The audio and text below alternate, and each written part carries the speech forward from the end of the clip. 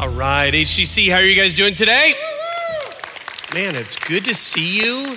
Kind of a chilly January day, but man, we're so glad that you're here. You're joining us for week 3 in a new teaching series called Mending Fences. And it's kind of got this great dual idea, dual notion, both on the one hand, like you usually think of when you think of mending fences, is mending a relationship, reaching out, trying to make that right.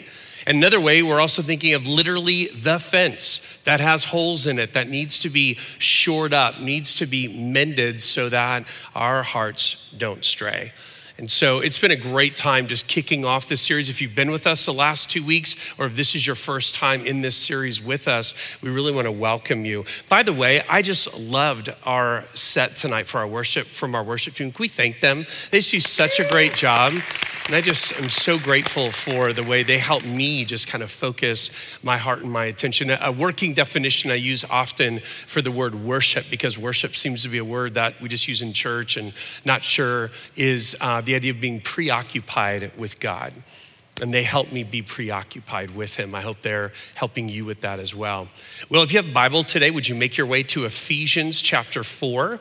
Ephesians chapter 4. If you have your notes, have those out ready to go. You can tell that this teaching series has a graphic design that is very much to do with those little white, fluffy, woolly things called sheep.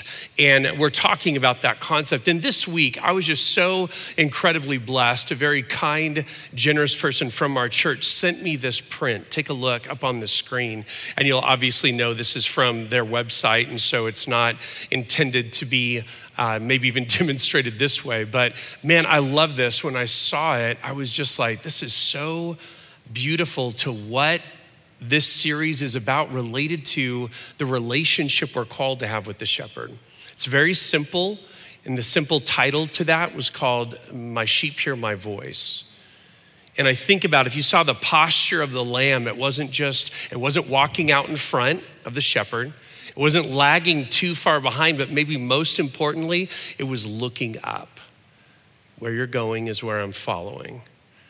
And when we read passages like we began this series with from Psalm 23, when we began with John chapter 10, Jesus saying, I'm the good shepherd. This is the way he wants to relate to us, the way he calls us into relationship to be his sheep within his fold.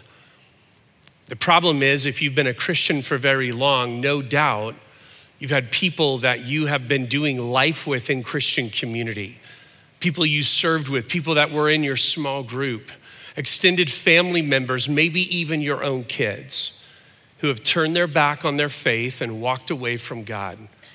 You don't know if it's just going to be a season. It could seem like it might be forever. And that has hurt you because you love them and you're concerned about their well-being, about being a part of the fold and being under the good shepherd's care. And so today, as we dive in, we're gonna look, we kind of set up last week 4 of the most consistent reasons. They're not the only ones. And they're often not the only one for an individual. It's usually a compilation of a few that cause someone to leave their faith. And the first of those that we're gonna look at is this concept of fear. We'll define that in just a second.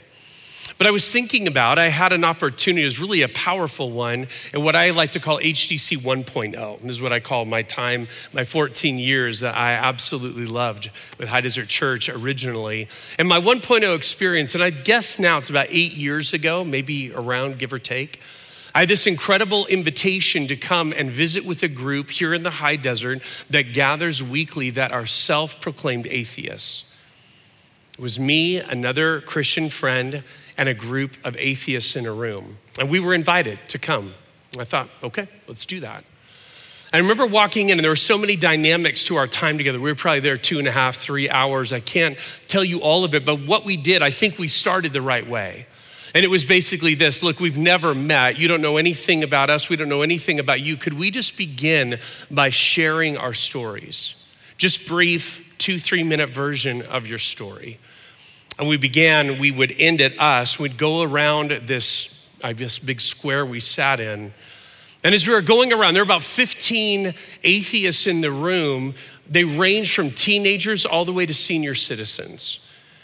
And what caught me by the time we hit person number 5 and would catch me again at person 8 and 12 and ultimately 15 was that every single one of them, without doubt, had experienced what we'll talk about today called church hurt or spiritual abuse. Not a single one of them became an atheist only because of things that they began to think or read or study. A lot of it had to do with how they'd been treated by God or his people. And that's huge. Because the reality is you can experience something like feeling like God doesn't care and doesn't know, feeling like God's people are coming after you. And it might not make you an atheist, but it sure can make you a functional one. Walking away from the church, walking away from God, and having just nothing to do with any of it. And so here's our goal. It's our goal every week in this series is really threefold. Number one, we want to help ourselves better understand why would somebody fear the shepherd? Why would somebody fear other sheep? But then secondly, we want to look at our own faith and we want to grow that. We want to fortify, we want to build our own understanding of the reality that those things may or have already happened to us.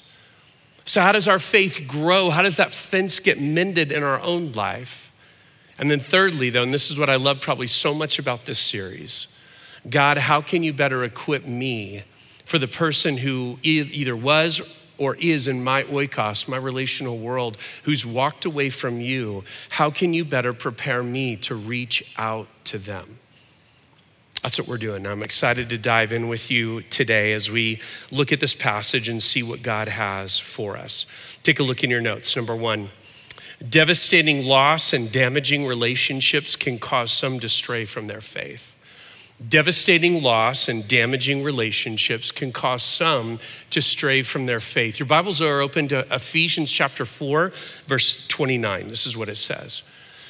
Do not let any unwholesome talk come out of your mouths, but only what is helpful for building others up according to their needs, that it may benefit those who listen. And do not grieve the Holy Spirit of God, with whom you were sealed for the day of redemption. Get rid of all bitterness, rage and anger, brawling and slander, along with every form of malice. Be kind and compassionate to one another, forgiving each other, just as in Christ, God forgave you. Now you might read that passage with me today and go, that doesn't just scream of what I think our topic is. This idea of being fearful of the way you've been treated seemingly by the shepherd or fearful of his people. But what I want you to know is passages, words very similar to what I just read are found in many of Paul's letters to the churches. And what I find interesting, sometimes we can read right over them. He's giving them directions. He's giving them instructions of how to relate to each other. But pay attention that knowing this is not just written to the Ephesian Christians as though they're odd, but written to the Corinthians, written to the Galatians, written to the Colossians. And this is what should bubble up from that idea. Why would Paul have to say, get rid of all this horrific way of treating one another if they already had? That's silly, right? It's silly to waste breath, waste ink, telling a group of people to stop doing what they've already stopped doing unless they haven't stopped doing it. And so the reality is what we can kind of gain from that is in most church, every church I would say, but most that we're written to, that we have record of, there is always this corrective language of stop acting like you used to. And the way that you were brutally treating other people, this is different. There's a change. Look in our notes. Even though we've been redeemed by God and the process of transformation is going on in our lives, we will still injure and hurt one another in Jesus's church. Catch this. It's not a cop-out. It's not saying when just shrugging your shoulders like, well, what can you do? Man, we can do a lot. Paul's already instructed them. Get rid of that type of behavior. It's not normal. It's not normative in the way you should be acting now as a redeemed son or daughter within the family of God. There is an expected change that should be going on. And yet Paul is aware that that changing is not done.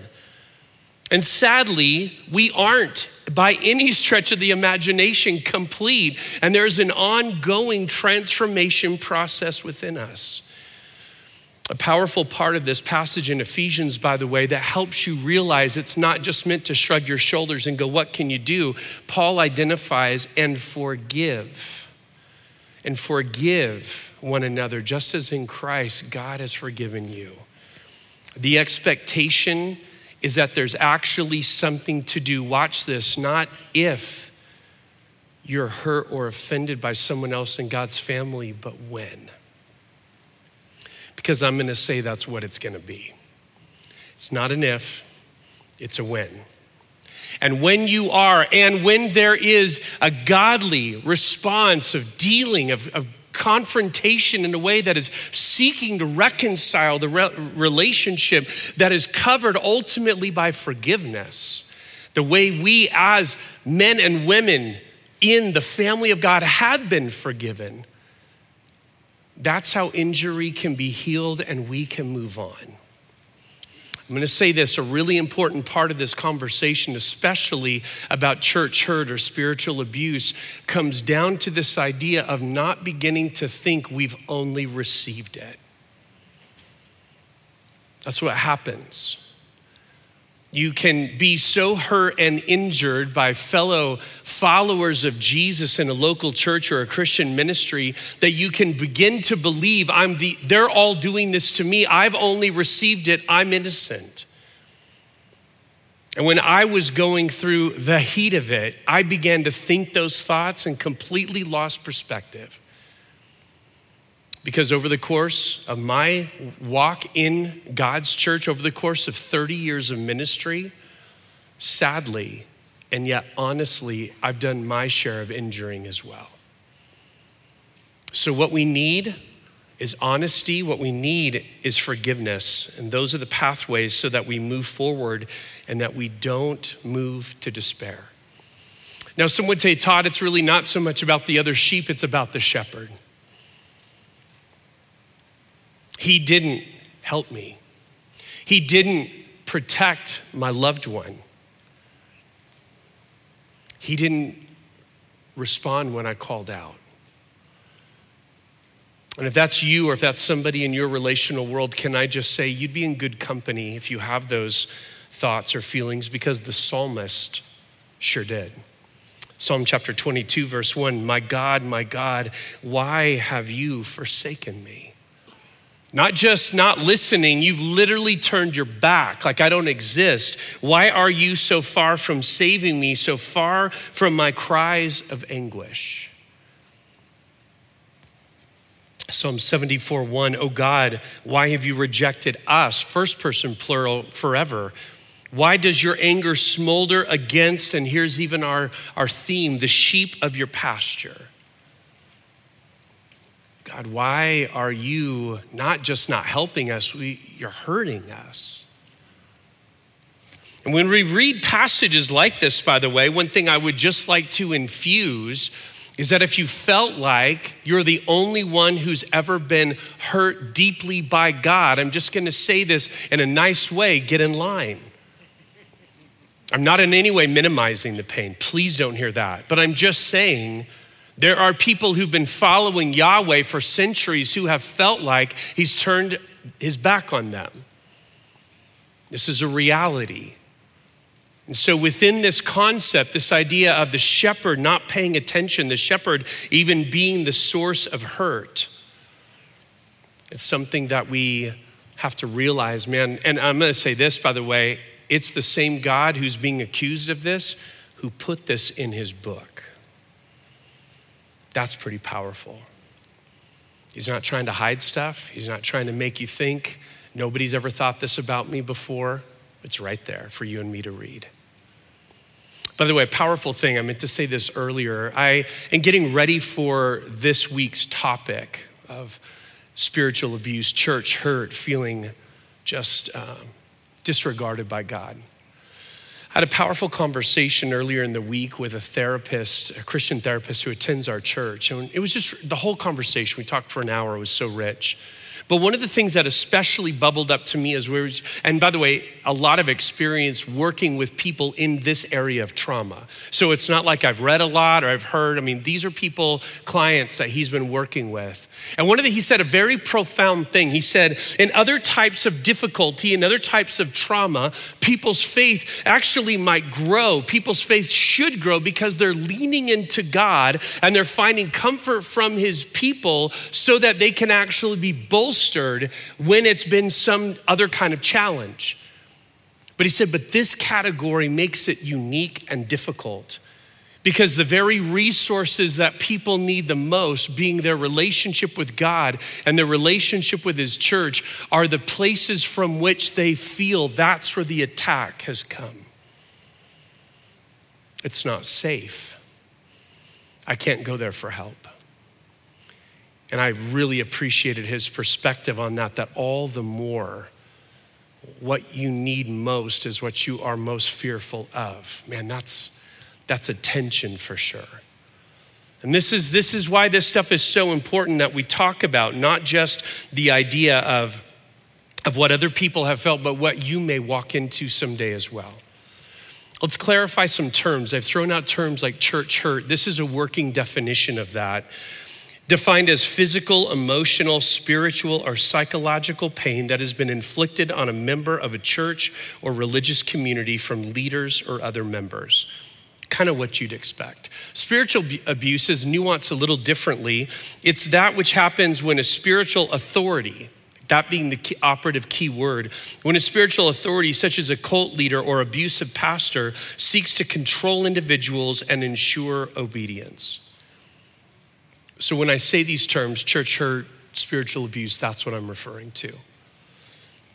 And by the way, when you think about this whole thing, we would all understand, it would be understandable why someone coming into a local church, maybe for the first time, come to Christ, they're hearing that this is what it is to be a part of the family of God. Maybe they've moved into a new area looking for a church with whom to belong, because that's what God calls us to do, is connect to family members. It would make sense that when Jesus says, I'm the good shepherd, and when you trust me, you can go out into pasture and come back safely. When you lean into me, I'm gonna provide for you. I'm leading you into streams of water and grass that is lush. And when you look to me, I'm the source of abundant life. When you hear those kinds of promises from God, and you're a part of his church, but only to have either him or his church treat you poorly, it's no wonder that people go, man, there's a huge disconnect for me. This is not what I was, quote, sold. This is very, very different. And Paul would say the same. Paul would say that when we act in a way that is not according to Jesus's example, not according to what's transforming in our lives, then we're no different than who we used to be. 1 Corinthians chapter 3, verse 3, you are still worldly. For since there is jealousy and quarreling among you, are you not worldly? Look at this last line. Are you not acting like mere humans? Man, that statement should mean something to you and me because it means Paul expects them to act better than mere humans. Again, not because they're so religious, but because they have the Spirit of God that indwells them. They have the reality of the cross of being freed and forgiven from sin. They have the Word of God. They have the community of believers. They have so many resources to no longer act like they used to. So he says, why are you acting like you used to? Mere human beings. God has given you everything to be so much more. By the way, before we move away from understanding the issues better, we'd be wrong to think that issues related to church hurt only relate to the people in the congregation and not the leaders of a congregation. It goes both ways. The reality, we'll look at this later today, the entire book, literally, you just take a few minutes to read the book of 2 Corinthians. And it is from one idea, from one chapter to another, of Paul having to deal with a local church who was absolutely disrespecting him, who was absolutely just degrading him, who was absolutely just turning their back on who had been their spiritual father. He started the church at Corinth, shot down his authority and his gifts. The whole book, he's working out of church hurt from the people that he led to Christ. It is a powerful book on this topic. And because it's not out of a vacuum, then when he's writing to one of his proteges, Pastor Titus, that he says these words. Titus chapter 2, verse 7, in everything, set them, the congregation, your local church, an example by doing what is good. In your teaching, show integrity, seriousness, and sound of speech that cannot be condemned. Watch this line, so that those who oppose you, not from your community, not from the island of Crete where he served, from your church. Those who oppose you from your church may be ashamed because they have nothing bad to say about us. Paul, because of what he'd experienced, he was helping guys like Timothy and Titus be very aware what under shepherds, what pastors and elders knew then 2,000 years ago, and what they know today, sheep bite. Be careful. And there is more than one former vocational minister. Can I say this? There's an exponential number of vocational ministers through the pandemic who have not just left their church, they've left their faith. This goes both directions, and it's really important we understand the topic. Let's move from understanding to fortifying our own faith. Number 2 in your notes, devastating loss and church hurt are trials that intend to strengthen faith, not destroy it. Devastating loss and church hurt are trials that intend to strengthen faith, not destroy it. A very well-known passage on the topic of trials we have to familiarize ourselves with often. James chapter 1, verse 2. Consider it pure joy, my brothers and sisters, whenever you face trials of many kinds. Why? Because you know that the testing of your faith develops perseverance. Let perseverance finish its work so that you may be mature and complete, not lacking anything. So many things. These are 3 verses of gold in my life, and they should be in yours, that help us make sense of and try to gain understanding. God, you're up to something. What is it? And so within this concept, though we could look at many things, I just want to draw your attention to 2 things. Number 1, what are trials? What does that mean and what do they look like? And number 2, why does my faith have to be tested? Isn't it just enough to believe? Think of all the things out there in the world that are calling on you just to believe that they are true, believe that they exist. And they are absolutely doing cartwheels when that's all you give is assent.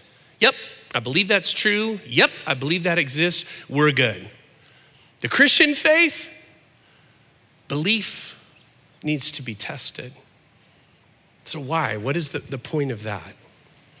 Well, let's look into this. And I want to be careful, by the way, as we even talk about this subject today of church hurt or spiritual abuse or the idea of just feeling as though God is the punisher. Can I remind you of something? Not everyone who has experienced these things walks away from their faith.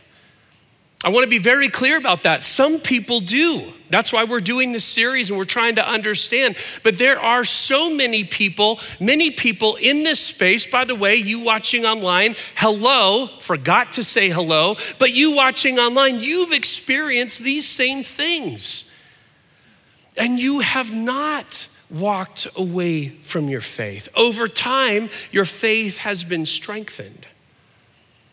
I stand on this stage, and of all 4 of the things that we're going to look at about why sheep are tempted to stray, this is the one. This is the one that I have dealt with the most. And I'm standing before you today in brokenness through that, but also very healed through that. And with a faith that has grown exponentially and trusting in who God is, even when it was absolutely brutal.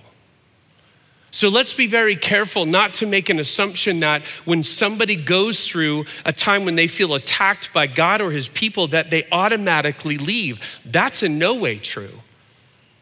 But if you start having conversations with people, you will find that often this will be one of the reasons why they do.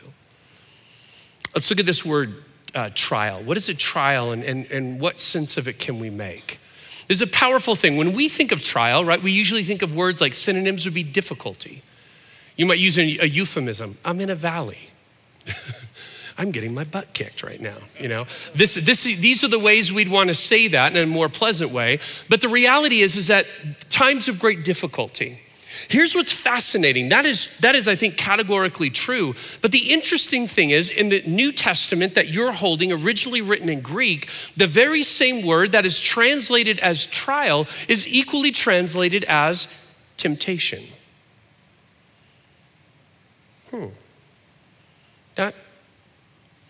Those seem like different things. A trial, like we just read, for the goal of growing and maturing faith, and a temptation seems like something very different. Let's look in your notes. We'll give a little distinction. A trial in your notes is something that comes from God with the goal of proving faith that is present and maturing it. That's the goal of a trial. It comes from God. He's the author of it, and he's wanting to grow and mature your faith. Conversely, temptation is something that comes from Satan, with the goal of proving the power of one's flesh that would respond to enticement. Satan is the author. So here's the point. If we would say it's one and the same word in the original language that the New Testament was written in, how do we know if it's a trial or a temptation? You know based on who's the author. Who is the one up to testing this person? And by the way, that's what the word at its root level means. It means to evaluate, to experiment, to test. So when we say, why should my faith have to be tested? I'm gonna say inherently it has to be. Because there's no other way that faith grows. The essence of what authors of either God or Satan are doing are always evaluating, developing, testing what is there. God for the development of greater trust in him and more faith. Satan for the development of more trust and reliance upon yourself, upon other things that are not God. Look at what the very same chapter we looked at a minute ago, James 1, just a few verses later, verse 13.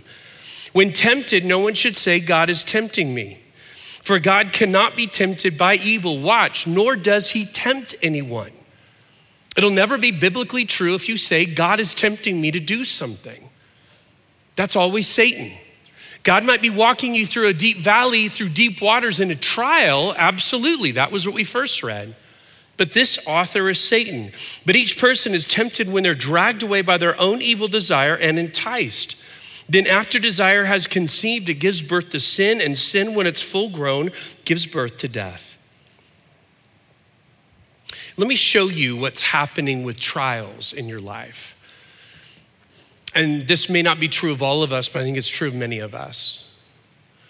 That if you think about something you're going through today, or just have recently, maybe relational strain and conflict, maybe financial challenges that you're facing. Things like that, you don't go through once in your life. They circle around. So let's say you're gone through something like that recently. Then let's do some math. Go back 5 years. Go back 10 years. And consider when you face something on the same topic, like relational conflict or strain, or like financial difficulties, and think about how much you were freaking out about how that was gonna work out, and how less, not like none, but less you're freaking out now. Well, some would argue, well, it's not my first rodeo. Todd, I've been through something like this before. No, but I'm gonna say it's more than that. Because what happened back here was the opportunity for your faith to be tested through trials, which caused, like we read in James 1, 2 through 4, a greater sense of perseverance, which led to maturity. You grew.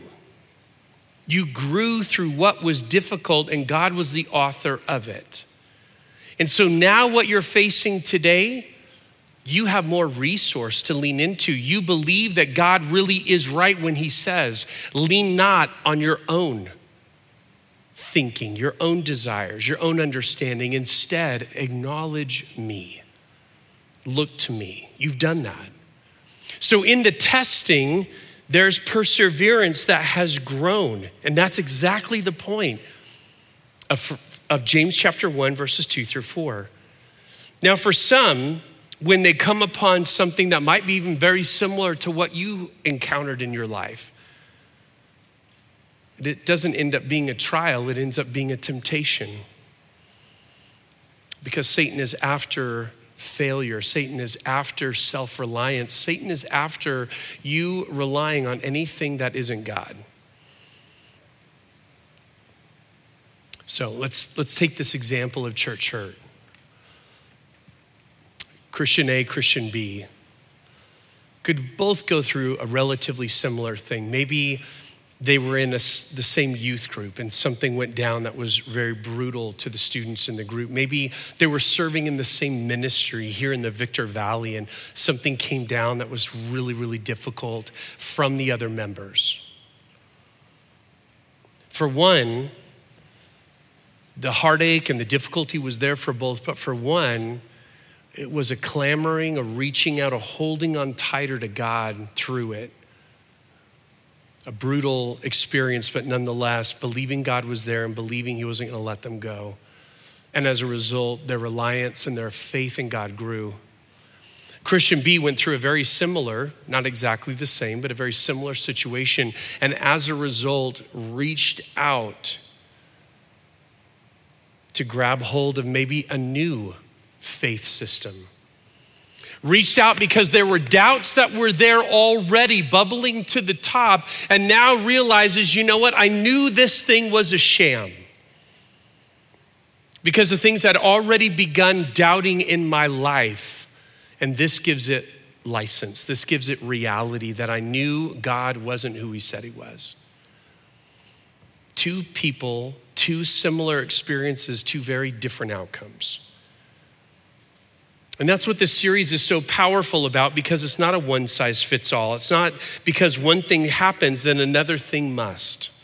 In your notes, God is able. He's wanting to use our pain as a means of training, of discipline to draw us closer to him, knowing that growth and maturity await through channels like trials that can be achieved no other way.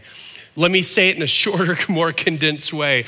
God wants to do something that he can only achieve through the pain that sometimes includes church hurt, spiritual abuse, even the feeling that he's turned his back on you. Those are hard words to hear, but folks, they're true. Hebrews chapter 12, verse 11, no discipline seems pleasant at the time, but painful. Later on, however, it produces a harvest of righteousness and peace for those who've been trained by it.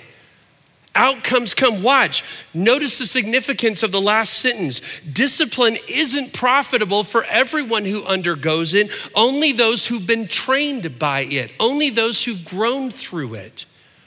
So discipline can happen, it can be meaningless in your life. Or trials and discipline can happen and they can be incredibly profitable and growing. I want to take a minute to make a commercial for our speaker next week. By the way, just like the band, the 80s band proclaimed, it's the final countdown, baby. We got a week. Aaliyah and Joe getting married this time next week. We're so excited. And as we're counting it down, we're going to bring in a friend, a guy named Rick Langer.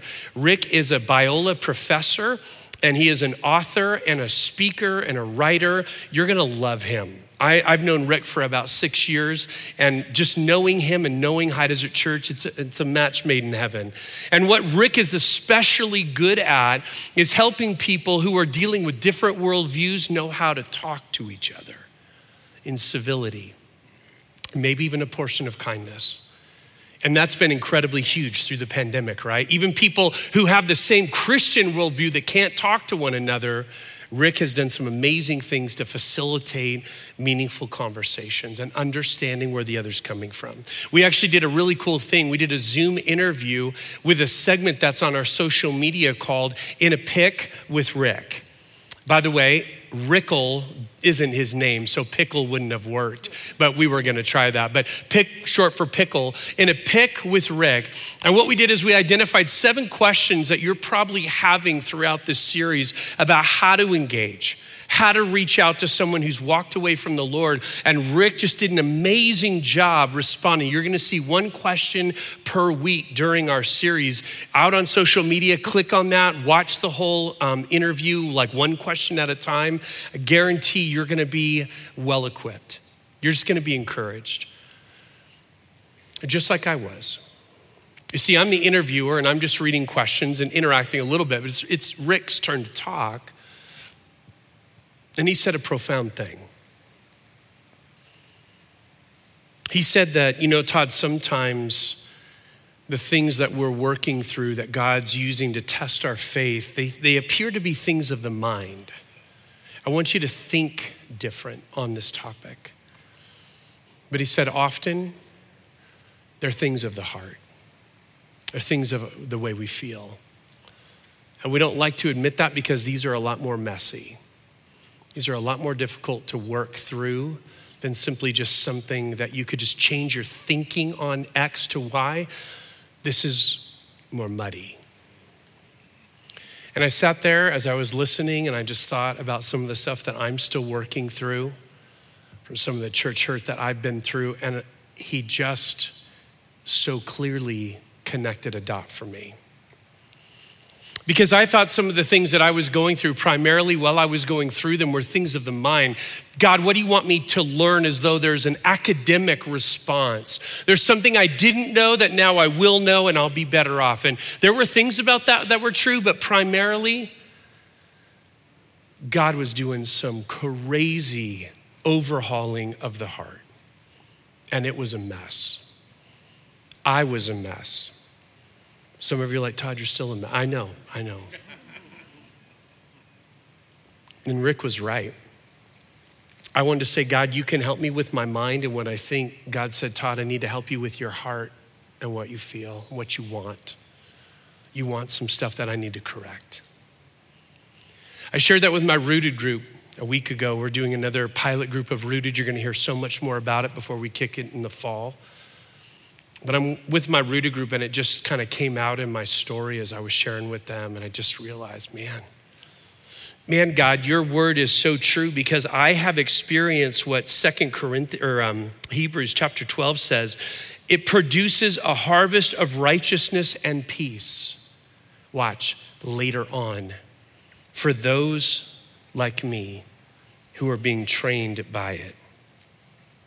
Far from there. Far from arriving, but huge growth through incredible pain. Can we just say it again? The Bible's true. Pastor Tom, Jesus is right about everything. Man, still true, still true. And I'm gonna say this, in the middle of it, I'd say to God again and again, I have no idea how this gets redeemed. I have no idea how this is helpful to me or anyone else. But what did the passage say later on? Later on. It's a good thing just to give up on the spyglass and figuring it out and just go, God, later on. That's when you're gonna show me. Let's wrap it up. Number 3 in your notes. God wants you to share the comfort that you've received from him with others who need it.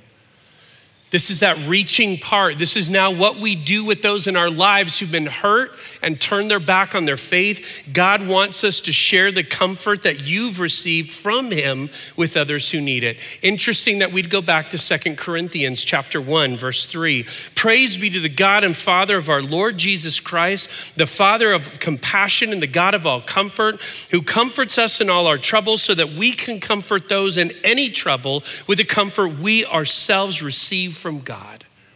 We've been comforted, so we can comfort. We've been blessed, so we can bless. For just as we share abundantly in the sufferings of Christ, so also our comfort abounds through Christ. We said it already, since so much of 2 Corinthians is about Paul's difficult relationship with the church he started. He's experienced a ton of church hurt in the process. It makes sense that he would talk about the comfort of God because he's needed it, and praise God, God provided it. And you know, this passage has been powerful to me for a long time because it's reminded me of always this idea when God moves in to provide comfort, get ready because you're going to be able to give it away soon to someone else. We are called to be dispensers of his care and comfort in the lives of others. Watch, with the comfort we've received. And you know, it's powerful. The verse, by the way, makes it really clear. You don't have to wait just for someone who's experienced the same kind of thing you've experienced to add comfort to them. It says in any kind of thing. But I will tell you, there's something about the power of empathy when you've been there and you understand it and you can speak to it without putting your foot in your mouth. Can I tell you, I hate that. I'd be sitting there trying to counsel people and I would just talk and they'd look at me like, you're making things worse. So I've learned one of the biggest maturities as a pastor is shut your mouth and ask good questions. And stop hurting people more. But when you've been through something-ish like it, it's amazing that the power of empathy has to communicate genuine concern, genuine comfort, and words that matter. He would hate me to tell you this, but it's been just such an encouragement for me to watch Pastor Kurt do this. You see, I was away for 5.5 years, and during that time, I just remember the night. I remember exactly where I was sitting when Kurt called me. He said, the doctors have diagnosed me with cancer. I was so glad he called. I wouldn't have known. And it gave me an opportunity to pray for him, opportunities to check in and just ask, how's today? I was so grateful for that. But I will tell you, I have now on more than one occasion been in an environment with Kurt where he's talking to people that are going through it. It might not be specifically cancer, but health-related things. He's amazing. I just stand in awe. You said everything that needed to be said right now. So when I'm in those situations, I just go, Kurt has something to say, because it goes so much better. I haven't experienced a lot of those hurdles and challenges in the world of health. But like I've told you tonight, I've experienced them in the world of church hurt. And in it, as we were working through the challenges that we face in our last church, the thing that would have made it in some ways even more containable, maybe is the right word, more, I don't know what the right even word is, livable, was if it would have just been contained to Joanna and I. But man, my older girls saw every moment. Aaliyah and Kendi walked it with us. And I will just tell you, I was so concerned about how this was going to negatively impact them. There was a poignant moment when Aaliyah and I were just sitting talking together and she said, Dad, now I understand why people leave the church. As a kid who's raised in a pastor's home, she's seen a lot of things. She's getting ready to graduate from college. She's a young adult, and this is the understanding she's coming to. So I told you, Joanna and I were deeply concerned for her and Kendi, but what we could do is we could pray. We talked a lot, but we knew prayer was going to be the most powerful thing. And they were both going away. They were in college together, 2 different colleges in the same town for only 1 year. It was that next year. And between what they both received in wild things, they'd call us and say, you'll never believe what we talked about in my class today. They went to the same church, a church we love called Bayside up out of Sacramento. And they would say, Dad, you'll never believe what the message is about today. And it was all things to build and to bolster their faith. And Joanna and I were just so grateful that we had great allies who we could say, not every church has a pocket of people who go after their leaders. And they realized that we were right. They knew it, by the way, from growing up here. That was very clear. We'd allude back to our HDC experience a lot. But then they got to live it at another church and it was powerful. And I was so grateful that they got to see and hear those things. And it wasn't just us saying things, but they realized, no, maybe mom and dad are right. One of the things as we were going through it, I know Joanna and I said long before we got to being whatever the end of that season was, I know Joanna and I prayed about, God, you're no doubt going to give us opportunities to speak into other people's lives, to be a source of 2 Corinthians 1, a source of comfort. God has already, in just a short time, already provided numerous opportunities. And I'm really grateful for that. We don't have all the solutions. We don't just do this, that, you'll be good.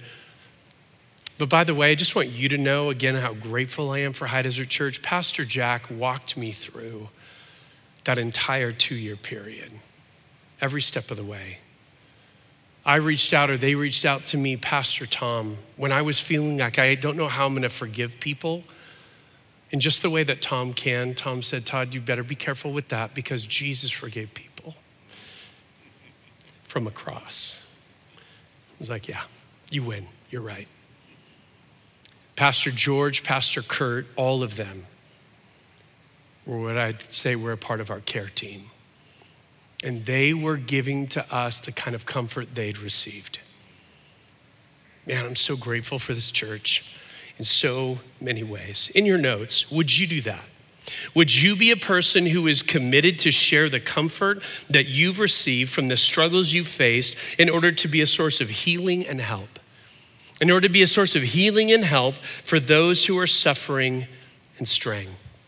And by the way, I told you we do this at the back of your notes. We have a list of resources of things I've alluded to today. I have one more before we're done. It's a great book called Healing Your Church Hurt.